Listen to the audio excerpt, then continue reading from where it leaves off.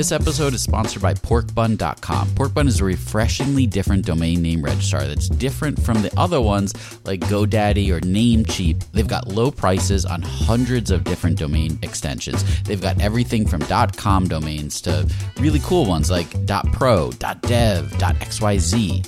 Every domain name at Porkbun comes with tons of freebies too, like SSL certificate, WHOIS privacy, DNS, URL forwarding, and hosting trials. Because why pay for things that should be free, right? All these incredible features and tools are backed by incredible support, 365 days a year, and more 5-star reviews on Trustpilot from real customers than anyone else. Look, you can get $1 off your next domain name from Porkbun and see why they're the best domain name registrar around by using our code. Just go to porkbun.com/rocketshipfm24. That's porkbun, porkbun.com/rocketshipfm24. You'll save $1 on your next domain. As artificial intelligence continues to revolutionize our world, there's a critical conversation that we can't ignore: AI safety and security. And that's where HackerOne's AI red teaming comes into play, rigorously testing AI models to prevent them from being misled or exploited. With over 750 specialized hackers in their community, HackerOne isn't just theorizing. They're actively safeguarding AI's future. Just recently, a team unearthed over 100 vulnerabilities in just 2 weeks. So whether you're at the helm of a startup or steering product innovation at a large organization, it's time to prioritize AI security. Visit hackerone.com/AI-safety-security. Again, hackerone.com/AI-safety-security. This episode is brought to you by Gigantic. At Gigantic, you can level up your product skills through live, small group, cohort-based trainings. We're incredibly excited to welcome you to our next cohort of our product strategy training, kicking off in January of 2024. This course will take you through the frameworks that product leaders use at companies like eBay, DoorDash, Groupon, Rent the Runway in order to scale their teams. It's taught by Ben Foster, a friend of this podcast, who is the former chief product officer at Whoop. So come join us. Go to gigantic.is. That's gigantic.is. And save your seat for our January cohort. Your potential is gigantic, and we're here to help you reach it. Go to gigantic.is to reserve your seat today. Hey, Michael, I'm going to say a name, and you tell me the first thing that comes to mind, all right? All right, I'm game. All right, cool. Here we go. Bob Moesta. Bob Moesta, the man, the myth, the legend. He's been a guest on here several times. He's the president and CEO of the Rewired Group. But what really comes to mind is the framework that he helped develop, Jobs to be Done. That's right, Jobs to be Done, which, as you know, it's become ultra popular with so many product people. I know, if we think of sort of big names like Jason Fried of Basecamp and Des Traynor of Intercom, they all talk about how utilizing Jobs to be Done within their respective companies has pretty much changed the game for them. We've done full episodes on Jobs to be Done in the past featuring Bob and some other jobs thinkers. And for those who haven't listened to them, it's probably good to go back and check those out. But it's not a prerequisite to this episode by any means. For sure. And we'll definitely be talking about jobs in this episode, but in a little bit of a different way than we have in the past. Oh, yeah? How's that? Well, I have to warn you, Michael, you might get a little jealous here. Okay. In this episode, we actually focus a little bit on my business, Product Collective, and the conference we put on every year, Industry, the Product Conference. And Bob Moesta, well, he pretty much becomes my personal Jobs to be Done mentor, so he can help make the conference even better for product people. Yeah, I'm jealous. I told you that you would be, but we're doing this because my hope is that by focusing on a real business, in this case, mine, in hearing Bob coach us through real Jobs to be Done interviews, it could be helpful for product people who can apply a lot of what Bob talks about into their business. So with that, here we go. Welcome to Rocketship.fm. In season 4 of Rocket Ship, we are diving into everything product and growth. Rocket Ship FM is produced in partnership with Product Collective. We're your hosts, Michael Sacca and Mike Belcito. So how did you get Bob Moesta, who helped create Jobs to be Done in the first place, to become your Jobs to be Done mentor? Well, okay, Bob spoke at the conference this past fall. In fact, his talk and workshop was one of the highest rated talks that we've ever had at any industry conference we've ever put on. And he's actually going to be joining us in Dublin, Ireland this April as we bring industry to Europe.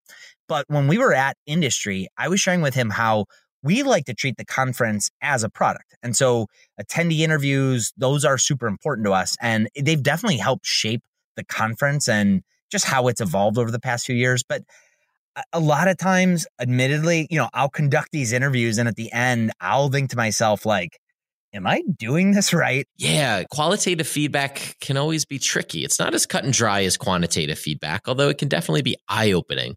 So what was Bob's take? Well, he understood where we were coming from, but then he said something. He was like, well, hey, look, I'd be up for doing some interviews with you if you ever thought it could be helpful. And you took him up on that. Yeah, I definitely did. I mean, look, I don't know if he just sort of offered that up in passing, but I was definitely not going to miss out on that opportunity. And actually, it was just a couple weeks ago where my partner, Paul, and I had a call with Bob to talk about how to approach Jobs to be Done interviews in general. And here's part of the conversation that Paul and I had with Bob. We want to make sure we cover today. What can we help the most with? We like doing attendee interviews, right? And we're trying to use those attendee interviews to keep making the conference better. It's what went into making changes for Industry 2018. But I'll totally admit, I feel like we'll do these interviews and I'm like, I have no idea if I'm doing this right. There's definitely a big part of me that's wondering, am I not writing down the things I should be writing down? Am I not taking away the things I should be taking away? So that's a big thing for me. Paul, I know you're... Yeah, I'm also interested in not just the information we can get in regards to positioning, but how can our conference change in regards to what we learn from these Jobs to be Done thing?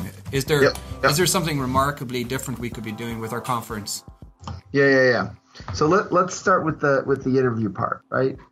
I think the thing is on the interview, it's and the hardest part for you because it's almost like your product, your service that you're doing is that you're so interested in kind of what they say about it, and you literally have to just let it go. Like, especially if you're recording the calls, you can come back to that stuff. Ultimately, what you're trying to do is make sure you can understand, like, it from their perspective, what they saw, what they heard, what they felt, and why did they come. It's a level below of like, well, my friend was going and, I thought it was going to be, and I had been to a conference in a long time, right? You got to dig way, way past that. So they're going to give you these surface answers, and you got to think of yourself as a detective to be really like, okay, so wait, who's the friend and why do you follow what the friend says? And then you got to dig in to say, is it like, are you just always following what friends say? And I'm looking to a certain set of people for ideas. And so it's like when somebody important to me tells me something about what I do, I'm going to go. And so it's like, that would mean it's like a networking based thing where you've got to find the influencers and they'll bring a whole bunch of people. So this has got to be dug way beyond their first answer, and what I would say is all the real magic happens around between 25 and 40 minutes. Like it's like they actually got pre-programmed answers for almost everything you're asking until you get to that level where they kind of run out of answers, and then they start to dig deeper for what's there. We'll be right back after a quick word from our sponsors. Now, back to the show. So Bob said the real magic happens within 25 to 40 minutes. How long had your attendee interviews typically been in the past? Around like 20 to 30 minutes. And, I was always thinking that scheduling them that way would be respectful of the attendees' time. I didn't want to say, hey, can you take an hour out of your schedule to sit down with us? But now, well, especially when Bob told me that, I just realized that we're just missing out on a lot of that magic that Bob's talking about. You might not be getting any of the magic. You could be right. But anyway, I started to share with Bob an example of one attendee interview that I had recently conducted. And one of the challenges for me had been being able to really dig in with the attendee who actually had attended our conference multiple times. And I wanted to uncover what brought him back again and again. And I remember recalling to Bob what I had asked the attendee. Take me back to the time where you knew, like, you made that decision, you were coming back to industry. And he's like, when I walked out the door last year, I was like, right. Okay. Yeah, you made the decision, but you didn't really do shit between now and this point before you registered. So like you in your mind, you had like that first thought, yeah, I should come back. But it's like, what about it would say I should come back? What was there that say I should come back? And then it's like, when it came up, was it really, I got to go? Or it was like, yeah, I just don't want to miss out. Or it's like, you know what? it comes at the right time of year that I get a break. I think part of it is we should just do an interview together so you can see like how deep you have to go. And so if Bob's offer at the conference was just in passing, well, that offer was pretty clear. For sure. So when Bob was explaining how deep a true Jobs to be Done interview needs to go, it sounds pretty intense. He said the magic happens. What was it again? 25 to 40 minutes? Yes, but it actually requires even more than that. I mean, there's the interview itself, and then there's the debrief session afterwards. And well, I'll just let Bob outline what's all involved. And we need about a 2-hour block where we have an hour to do the interview, and then we need a full hour to debrief.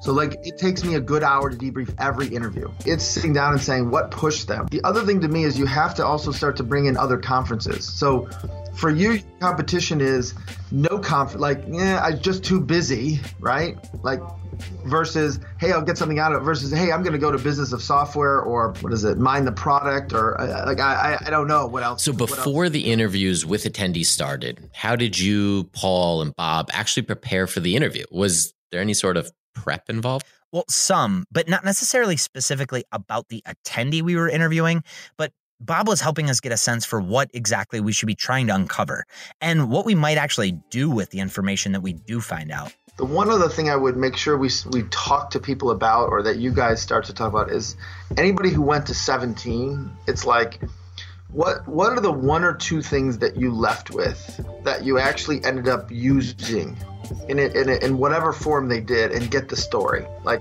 so what was the most useful thing, and how did it manifest itself? Because that's the language we want. It's like, yeah, I was able to talk to my team about this, and we're able to actually start thinking and having different conversations. So, and I'm making that up, but it's like, if all of a sudden it's like we hear different conversations, it's like, if you want to change the conversation at your stand-ups, industry can help you do that. And here's blah, blah, blah, who basically came, learned about this, and now started to talk about these things. So, and it's people going like, yeah, we feel like we're having the same conversations over and over and over again. Like, industry can help change conversation. So part of this is getting it to what's the highest level. And so to me, ultimately the job, the reason why they come and the value they get are disconnected. Meaning they'll come for one reason, but when they leave and they do something else, it's like, oh, this was what was most valuable. And 9 times out of 10, they didn't anticipate it. And so part of this is being able to connect the difference between why they're coming and make sure we deliver on some of that. But the real value comes on the unintended things that they get that literally make it like, wow, I didn't even anticipate changing conversations. So it might be we say nothing about it, but then when we're following up saying, hey, we're getting this thing of people having different conversations in their stand-up. Does this happen to you? Share it here. And all of a sudden, now that is interesting. And I get it. It could be easy for an attendee to say that they're attending a conference like industry to learn from respected product people, right? But the value that they get out of it probably goes way deeper, but you wouldn't really know that until you go through the experience. Exactly. So we might position the conference one way because we know that an attendee that's never come before, they think they're going to get value out of industry a certain way, but we also know that they're likely going to get the most value out of something totally unexpected. Anyway, I felt like I was already learning a lot from Bob, and we hadn't even started the interview. But at this point in the conversation, I was definitely itching to get going. I was ready to find that attendee and be Bob's sidekick and learn. And Paul and I asked Bob, how do we frame up that conversation when we actually get an attendee to interview? So what I'll show you is when we do the interview, you want to be able to set it up in a way and say, look, I'm just trying to make sure I get your story. And I'm only trying to get language. So tell me your story. And the fact is I don't need it sugar-coated. I don't need any of the, so think of it as I'm going to shoot a documentary, and I'm going to ask you some tough questions, and I need you just to be as brutally honest as you can with me. And as soon as you set it up that way, they say a nice thing because it's just almost gut reaction, and then you just call them out. Like, okay, what does that mean? It was cool. Like, cool is like I don't know how to cause cool. So what was cool about it? What was not cool about it? Now, Bob's bringing up some philosophical questions. I mean, what is cool anyway? Yes. One of the key questions of life. What is cool? So I take it that all of this led to an actual attendee interview. How did you go about finding somebody to interview? It sounded like you were looking for somebody that had actually attended industry in the past. Yes. I mean, we definitely wanted to talk to somebody that had attended industry. But at first, we were hoping to talk to a first-time attendee, somebody that had attended in 2017, but not any time before that. And Paul and I started to talk through whether or not we should have any sort of guardrails beyond that. My ideal candidate for this is somebody from definitely far away. It's a flight. Right. But kind of a, senior product manager at Acme, and we're like, oh, I don't even remember that person, or I just about do. Okay. And you're like, why was that person there? Where it doesn't kind of make too much sense. And saying somebody that, at least in this time, somebody that came by themselves, just so that we're not falling into the mix of, or maybe it's somebody, maybe they came 2 or 3 people or whatever. Those 2 or 3 people all thought this is worthwhile experience to go to. But I think I'd be inclined to pick a person who just came by themselves. Type of company, do we want to even kind of look at that, or not really? Well, I mean, so aside from being software. Yeah, that's what I was going to say. Like 80% of the people at least 80% were software. So I think software, then that's it. Is it do we look by industry, size of company? Right. Well, the answer is that we do all these things, but for this particular one. So with all of that, who did you find? That is for you to find out next episode, Michael. Oh, man, you're going to make me wait a whole week? I'm going to make you wait a week, but it's worth it. We're going to dig in. Bob's going to interview. I'm going to be on the line. I'm going to be filling out my notebook, and hopefully our listeners will too. I love it. All right, we'll be back here next Wednesday.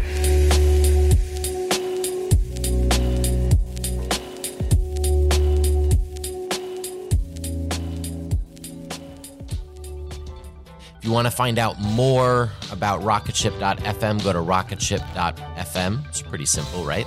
Make sure you subscribe to this podcast wherever you listen to podcasts so you don't miss future episodes in this series.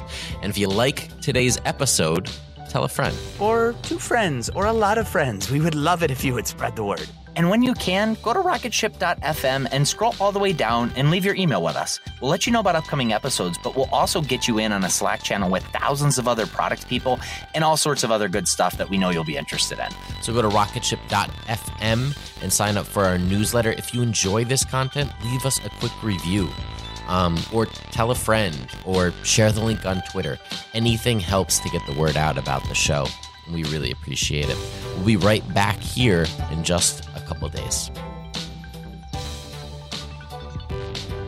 Well, or do we, I think, he says it in the clip, I'm thinking we finish it after clip 6. You say, and right after clip 6, you say, and so with all that, who did you find? And I basically say, that's for you to find out next episode, or something like that.